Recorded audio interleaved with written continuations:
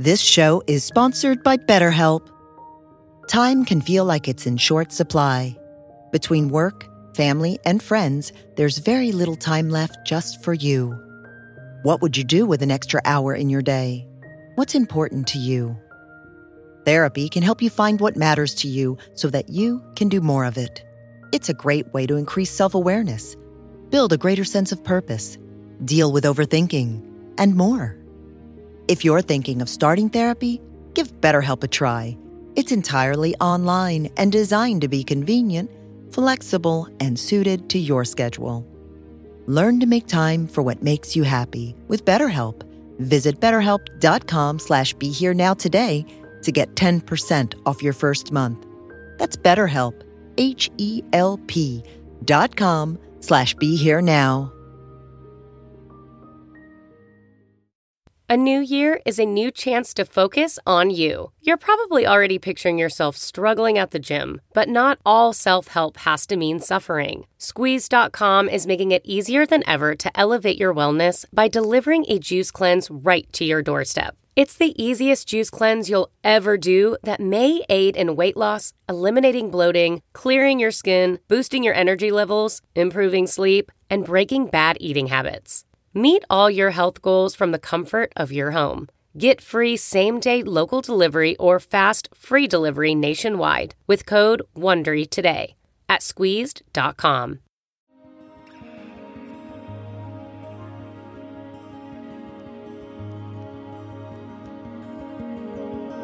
Welcome to a special bonus podcast brought to you by the Be Here Now Network. We would like to share a conversation about the ways we can develop our confidence through the practices of mindfulness and meditation with Be Here Now Network teachers Ethan Nichtern and Sharon Salzberg. If you were looking forward to a fresh talk from one of our guest teachers, don't worry, you will be getting a new talk at the usual time. In the meantime, we invite you to enjoy this look at how we can move away from the traps of our ego and walk through life with clear perspective and skillful action. This conversation was originally aired on the Road Home podcast with Ethan Nichtern. You can find the Road Home podcast in our podcast player along with Sharon Salzberg's podcast, Metta Hour, for insight on integrating the wisdom and practices of Buddhism into our lives. Don't forget that these podcasts are brought to you by the Be Here Now Network, which is only made possible through your continued support. Visit BeHereNowNetwork.com/donate to find out how you can support these podcasts, along with all of the retreats, live events, and daily content made available by the Be Here Now Network. It's really wonderful to be back with Sharon. I consider Sharon a friend and a mentor and one of my teachers and the best wedding officiant of all time.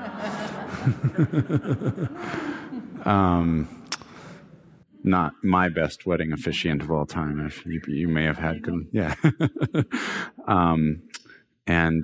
So we're here. The topic is confidence, and I'm super intrigued by this topic. The Buddhist tradition that I've done the majority of my training and study and teaching in, Shambhala, this is a huge topic. And it's also, I think, a topic in most mindfulness or Buddhist traditions. So that's one interesting dimension, I think, of this weekend, is looking where and how mindfulness teachings and Buddhist teachings can work with this development of confidence.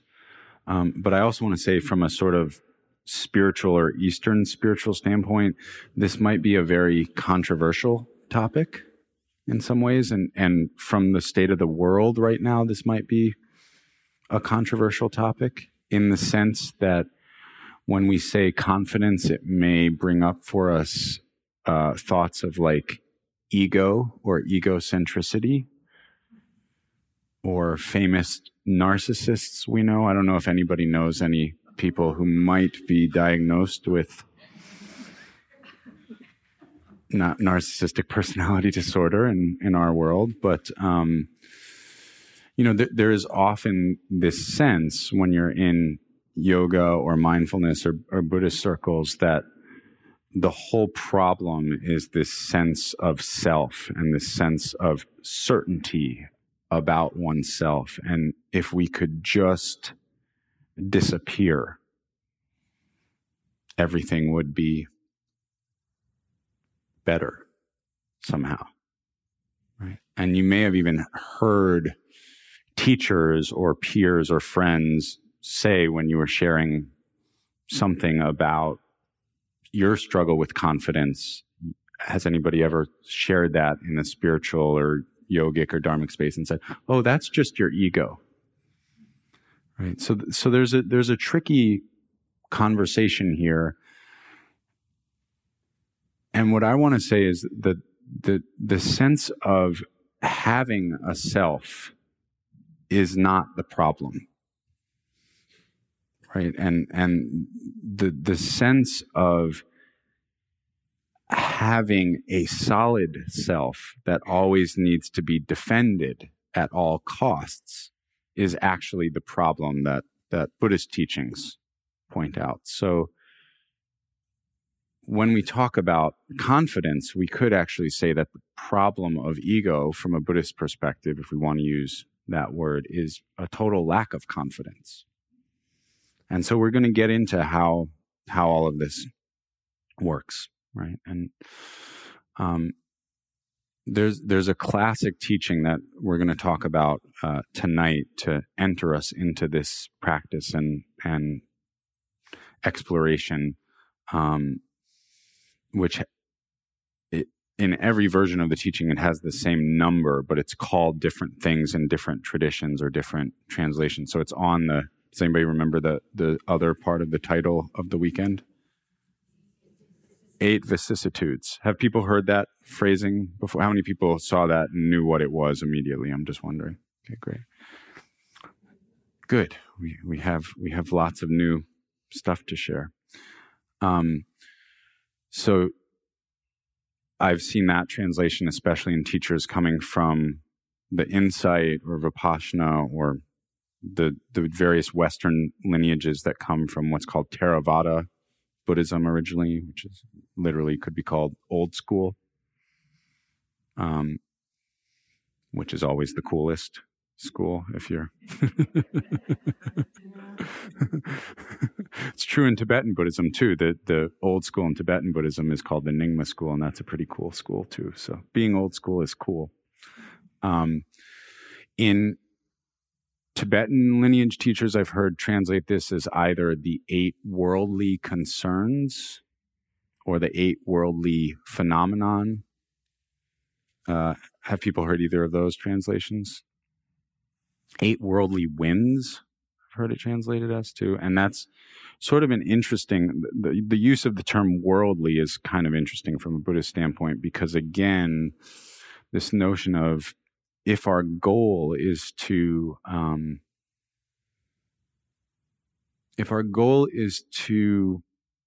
reject the world, then the problems of the world would be the things that we want to avoid. And there was, in classic Buddhism, there was this real dichotomy.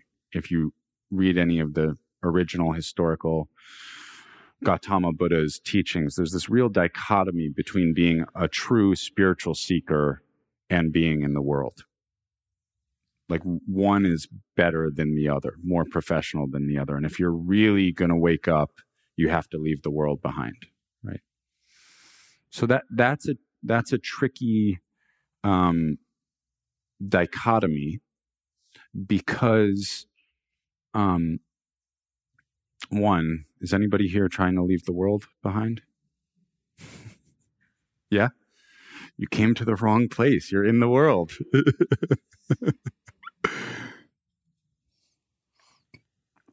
So I think it's important for modern practitioners to look at whatever teachings we're looking at as ways to be awake in the world. And if your world means a cave or a monastery or an ashram, that's wonderful. if your world, like me, means North Brooklyn and how to deal with a really cute 2-year-old kicking you, that's wonderful too. Right? But I like for a couple of reasons, I like the translation of the 8 vicissitudes about this teaching that we're going to talk about, because it doesn't necessarily separate out whether you're a worldly practitioner or a retreatant or a yogi. It's just every human being faces these. And also, it doesn't look at them necessarily as defects, but just places that we go. The notion of these 8 vicissitudes is that they are experiences we all have, but they can also be traps. And the way I've been thinking about it is this is sort of the Buddha's early teachings on how we can get trapped in a confused view of what confidence or insecurity mean. Right.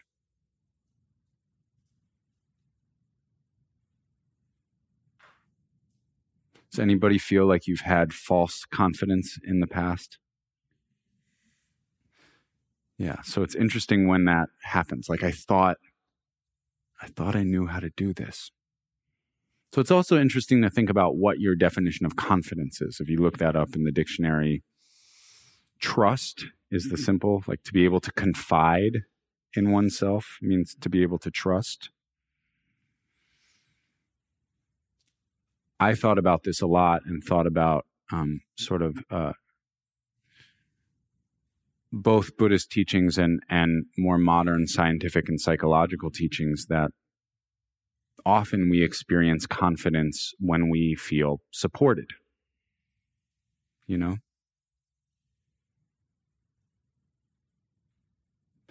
Like if somebody we trust says, "You got this," usually that's helpful, right?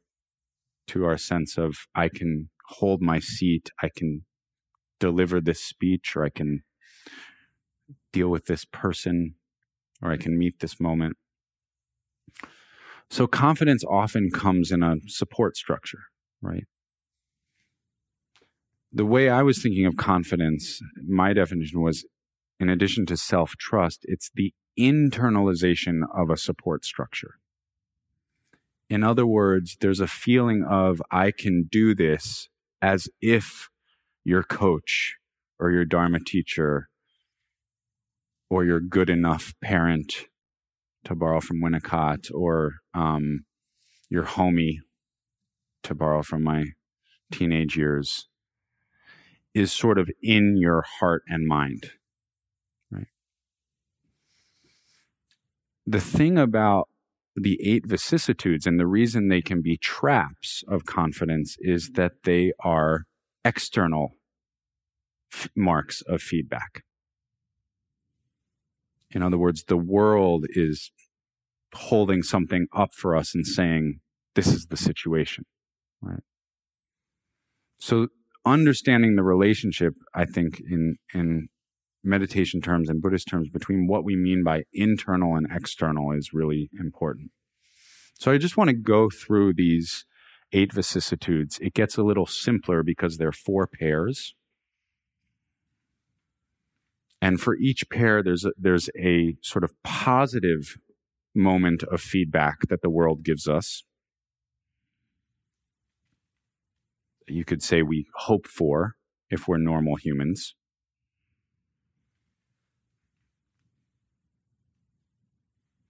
And there's a negative or more painful moment of feedback, which you could say we maybe resist or have some natural fear towards. I like to think of these as sort of the most outer to the most intimate. So I'm going to work in that way through these 4 couplets. The first one that the Buddha said everybody wants, this vicissitude, is fame, good repute. interesting that the term of people who studied with the Buddha is the same term for a social media star nowadays. Followers. They've even done studies. I think Judson Brewer did a study about how they can start to tell how much time somebody spends on social media. I think they used Facebook based on activity, and I think it's called the nucleus accumbens part of the brain, right? So we all like there's something about somebody liking what we're doing and that number increasing that just gives us a moment of like, I matter. Okay, I can be here.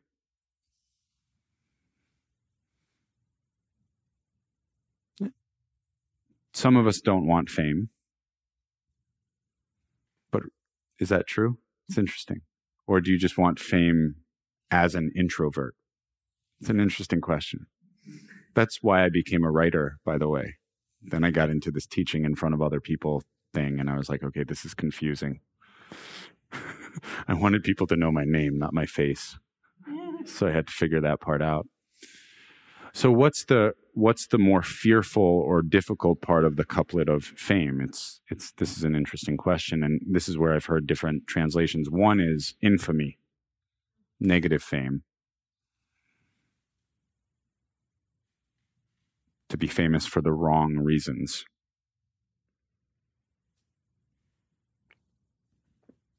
But I like this other translation more because it's not necessarily to be famous for the wrong reasons. I like the translation insignificance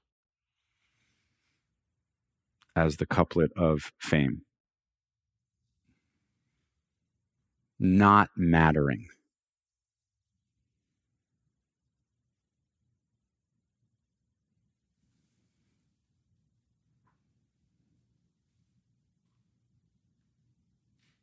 Nobody shows up at my funeral.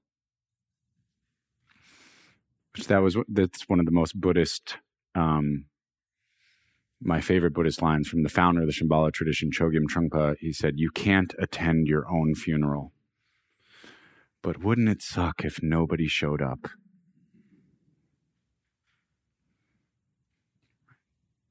So we're blown back and forth in our world between these vicissitudes, and I just sometimes wonder what the technological aspect of that is going to be in, 15 or so years when my daughter's 17, 18.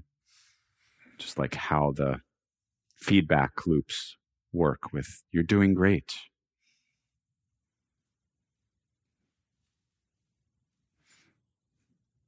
So the next pairing is praise, which means individual reminders. You're doing great. And perhaps that's from people who really matter to you. Right? Who doesn't want, does anybody not want praise? I mean, you can say, no. But even in that moment, there's a little bit of pleasure, isn't there? To even be able to do, oh, no, it was nothing. Thank you. So a kind of positive feedback from individuals. That's the way I think of this as being more intimate, that you matter, you're doing good work. And that gives us a moment of confidence. All right. I can stick my chest out a little bit more. I can show up. All right.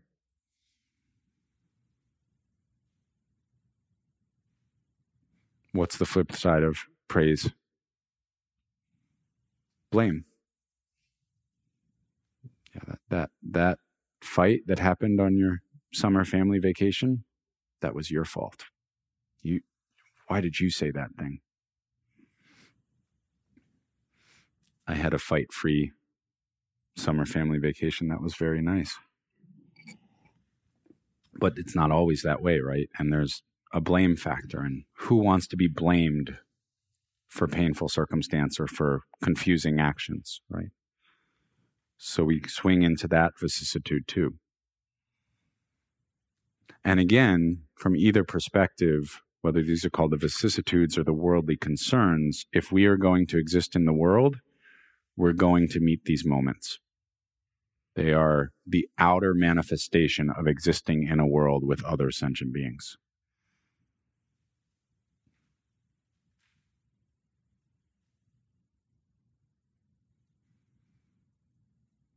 So I think it keeps moving kind of inward to the core of our identity, the third couplet. You could say the third couplet of hope and fear, which is either described as success and failure or gain and loss. And I read one commentary on this couplet that it's really about our experience in the material world. Your home floods, or you get a new home. You look at your bank account, there's more or less in there than you thought. Very rarely more. Isn't that interesting that it tends toward... Do you notice that? Is that your experience too? The vicissitudes tend to move in that direction? Other mindfulness thinkers have talked about why that is in terms of this thing called the negativity bias, which is that our embodied nervous system it's basically a threat sensor. So it's designed to pick up threats to survival more than like, oh, everything's awesome. So there might be more money in our bank account, but we don't even notice because we're only there when the oh shit moment happens. Right? But gain and loss and how we move through the world, the material world especially, just constantly feeling like if I get a little bit more, I'm safe. I'm good. I can be here. I'm confident. I have the support I need. And if we lose, everything is lost. And the catastrophizing mind is really amazing, isn't it, on that front? That rabbit hole is really interesting. And then you could say, the way I think about it is the last couplet is kind of the most intimate to the human body, the human mind, and really the human nervous system, which is meditatively, I think, is the subtlest, is pleasure and pain. You notice this in New York City, that first day of real spring, when people's bodies are just like receiving more light, there's more warmth, there's more exposed arm and leg skin, and it's pleasant, and everybody's sharing like a pleasant experience. And that first day in November, when you know you're in for like, I mean, who knows what's going to happen as the climate crisis proceeds. Maybe just the whole thing gets scattered more and more. But that moment of physical discomfort, and this is pointing to how we just lose a sense of being able to deal, being able to trust ourselves in painful moments.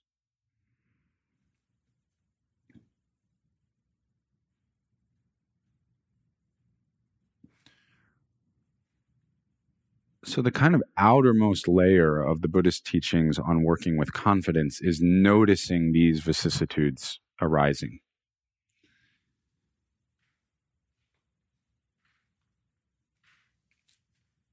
And for me, and maybe this is the second to last thing I'll say before turning it over to Sharon, is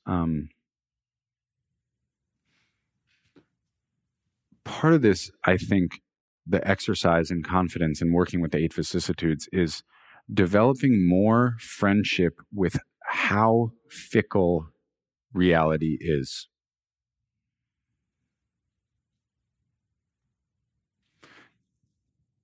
Maybe an exercise we might try tomorrow. How many people have worked with the from the classic Buddhist teachings, the second instruction of the four mindfulnesses, or sometimes called the four foundations of mindfulness, where you work with labeling pleasant, painful, neutral, and you can work with that on a thought or emotional level, but usually just working with bodily sensations. It's just so fickle. It's just like shooting back and forth. Not in a situation of chronic pain, and probably not, as a few of the younger folks have told me, in a situation of like the drug Molly. Probably get a few extra moments of just pleasure or just pain in those situations.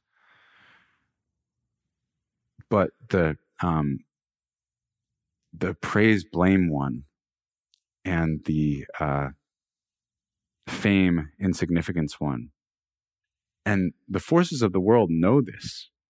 You know, the Amazon figured something out very early. And I've thought about this because Sharon and I have had a lot of conversations with this. Other book websites update sales rankings like weekly. Because honestly, who needs to know if your sales rank changed over an hour? It doesn't actually affect anything. But here's what I think they figured out.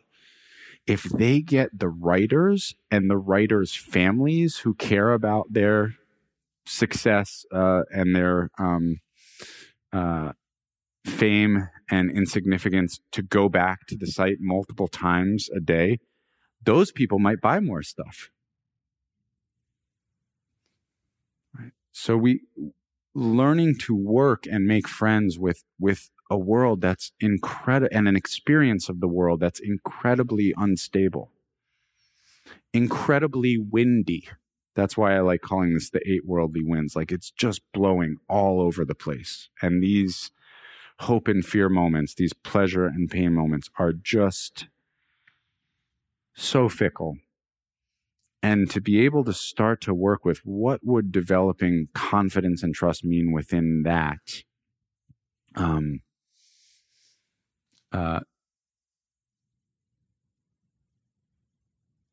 it's such a beautiful exercise to try to take on. And the other thing I want to say about that is, this is such an important discussion, in my humble opinion, for mindful people to be having. Because if we buy in to the notion that people who are trying to practice mindfulness and metta and loving kindness and compassion, and then actualize those practices in the world, that those should not be confident people, that those should be people who are just kind of disappearing, like maybe,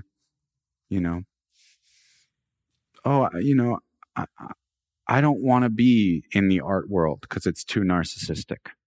That's something I've heard from thousands of artist friends at this point.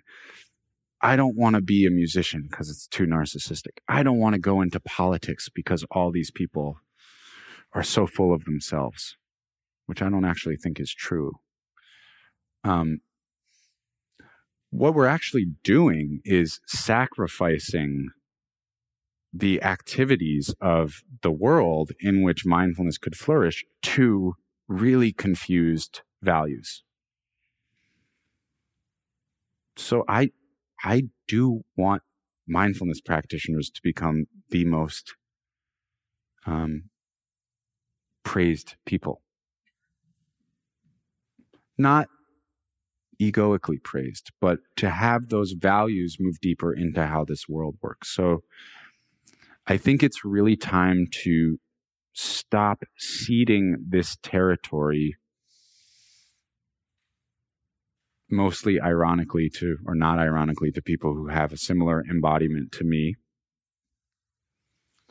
and to really say, okay, let's look at how Dharma practitioners, mindfulness practitioners could really embody values and show up in the world and say, I can deal with the vicissitudes. Yeah, sure, I checked my Amazon ranking a couple weeks ago. There's more to confidence than that. There's also the question of, like, is this helping people?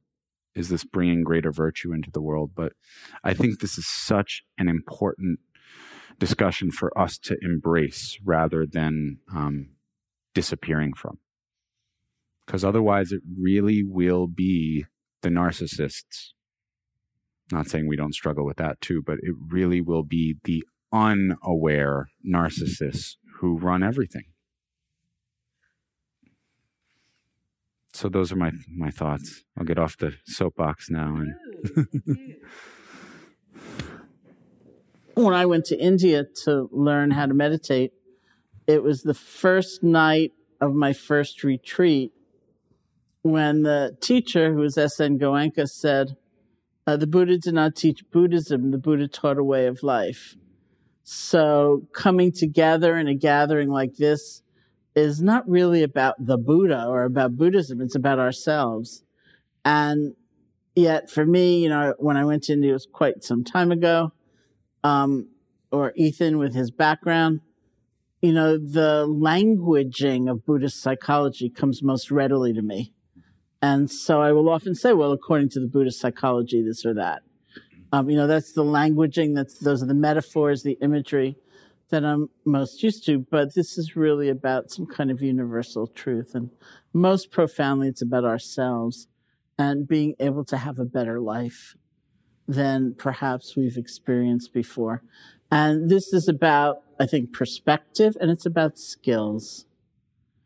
Perspective in that, I think, just as human beings, in a culture, we tend to have been fed many myths, often many distortions about where happiness is to be found, how alone we really are, where strength is to be found. And it takes something to step back and take a look and say, well, is that actually true? I harbored that grudge for so long, thinking it was making me safe, and look at how it really was making me feel, because we're paying attention. Or very commonly, I was taught that love or compassion are these stupid kind of sentimental qualities, and people will just take advantage of you, and you'll lose your edge, you'll lose all intensity. But look at that. When I actually look at the experience without so many filters, and look at what I found. That's a kind of strength that's incredible. That's very different than what I had been believing before. And so it's not about forcing yourself to feel one thing or another, but it's creating the environment of discovery so that we can see for ourselves. And then there's certain skills. Like, what do I do when I thought you were going to talk about Amazon reviews? I kept waiting for that, because that's another thing. What do I do when I make the mistake of looking at the reviews? Because those polarities of pleasure and pain and gain and loss and praise and blame and fame and disrepute, that's life. There's no one who experiences only pleasure and no pain. So what do we do when the world falls apart for us, or we just don't get what we want, or we're dissatisfied? Or what do we do when it's delightful and it's wondrous and we don't feel we deserve it and we can't even take it in? Like, what do we do when one or another of those events or those feeling tones associated with events happens? Because they will, every single moment.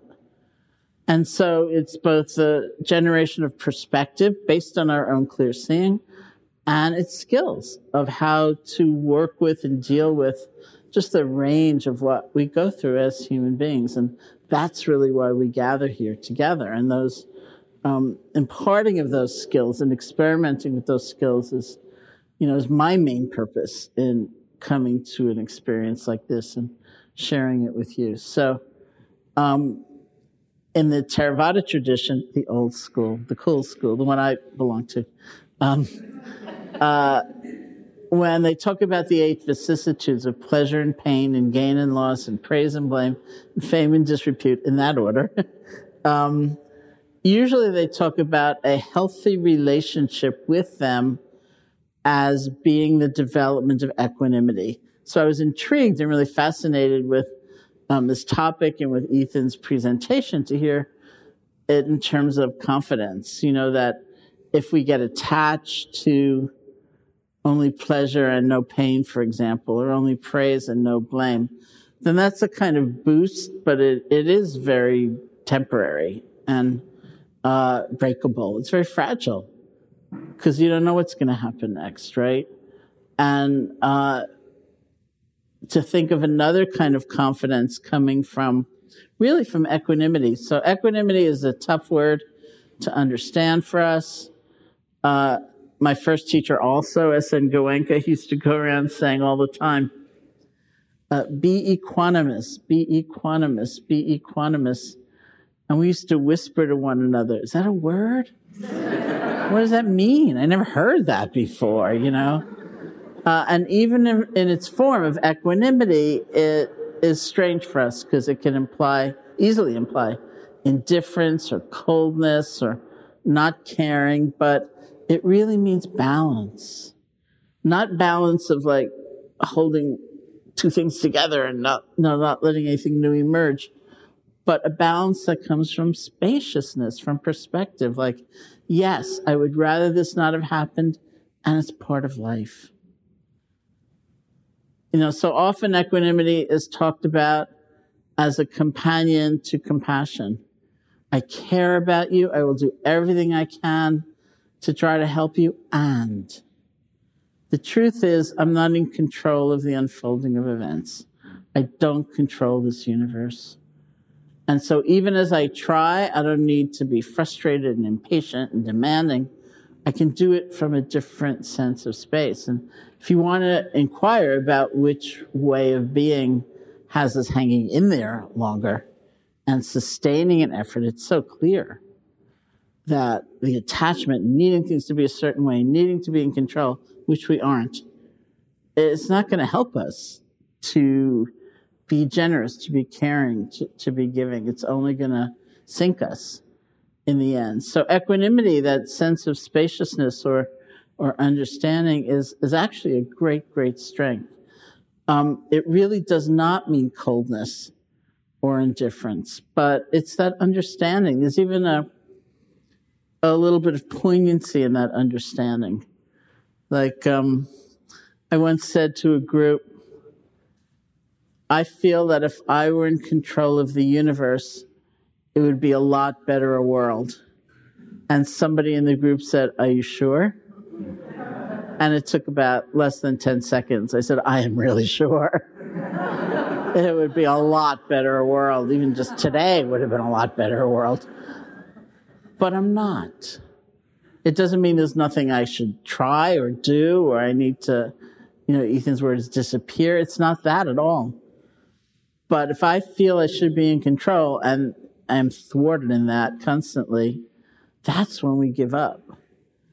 That's when it's all too much.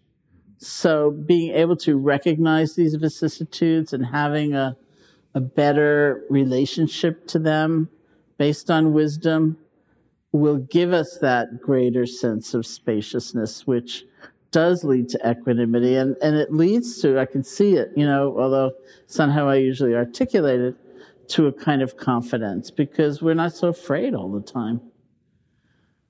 So one of the reasons I thought Ethan was going to go toward the route of talking about Amazon reviews is because of those dualities or of those pairs, the set that I usually like to talk about the most is praise and blame. Because anytime you say something, you make something, you create something in this world, some people will like it and some people will not. And it's really powerful to be able to not land your sense of integrity and who you are and how well you've done completely into someone else's reaction, because we can't control that.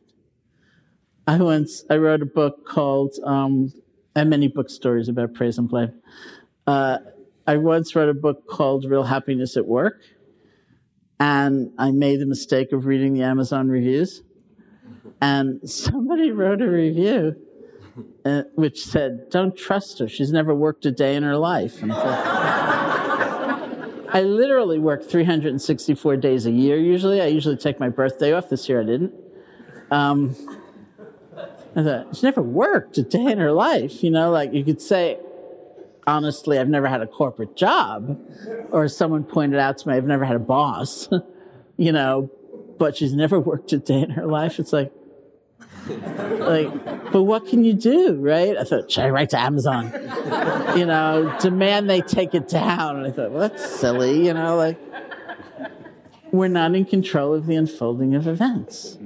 And, just like Ethan said about negativity bias, if there were 50 great reviews on that same page, I didn't happen to notice them.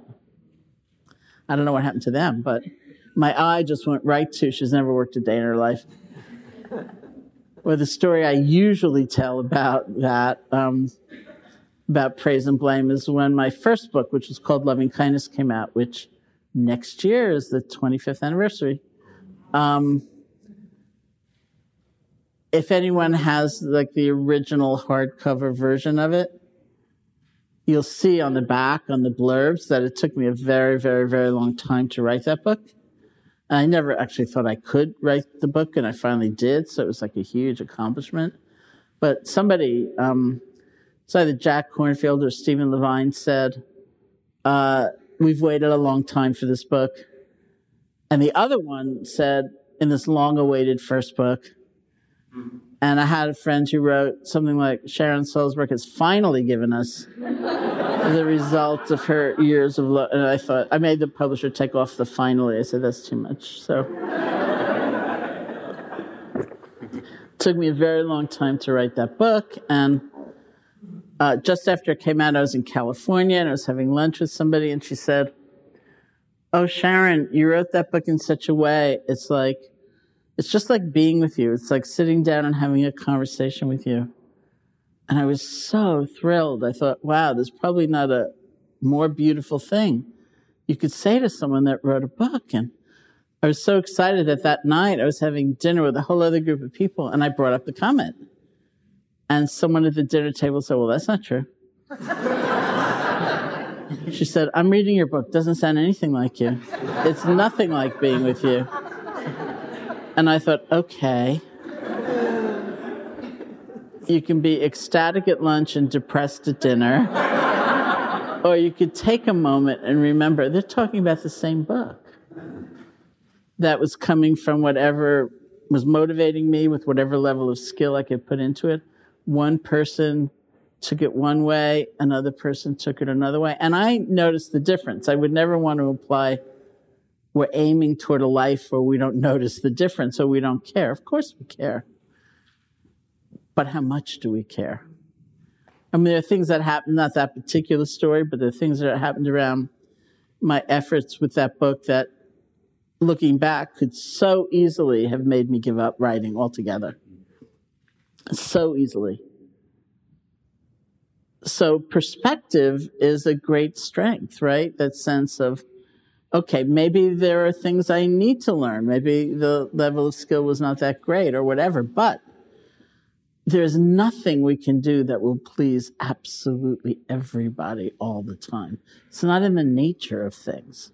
So it doesn't mean we dismiss all feedback or we don't care about what people say, but if we are defining ourselves and our worth, our complete worth and our right to be alive by the way someone responded to our book, we're in big trouble. I haven't seen that woman since who said, nothing like you.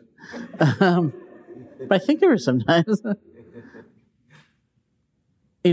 it's that sense of there's some kind of peace. And it's fascinating to me to think about it as confidence, where we're not so afraid all the time. We do pay attention, and we have, along with that attention and learning and understanding, we might have places to grow and change still.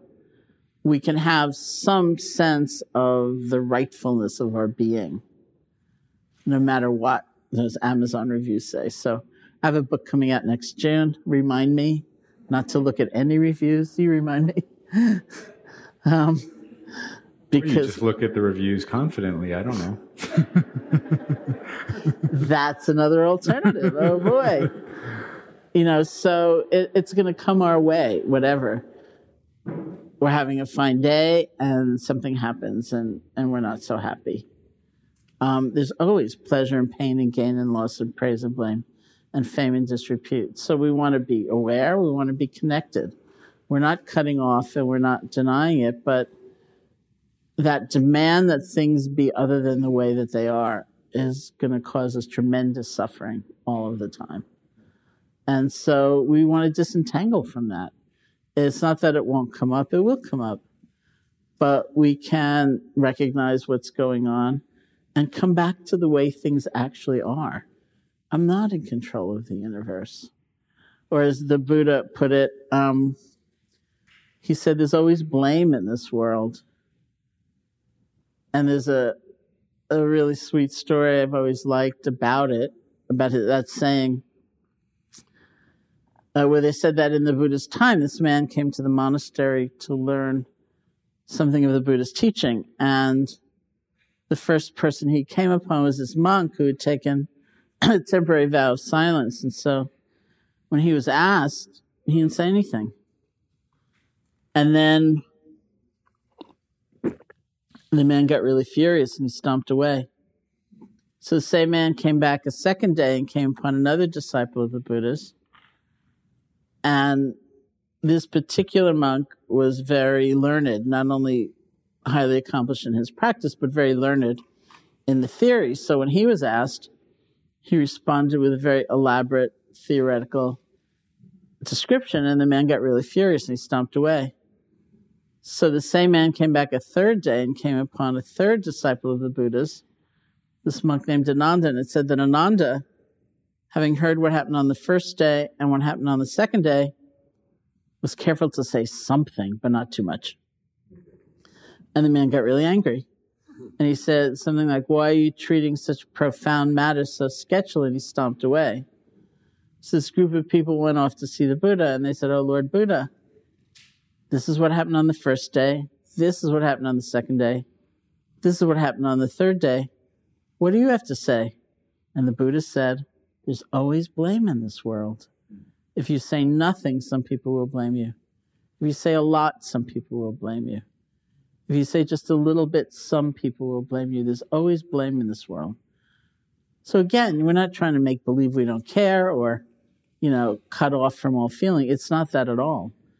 But if we can remember that and not derive our sense of fundamentally who we are from a need to have 100% of people say, it's the best book I've ever read, then we are living with a kind of wisdom that will give us a lot of strength.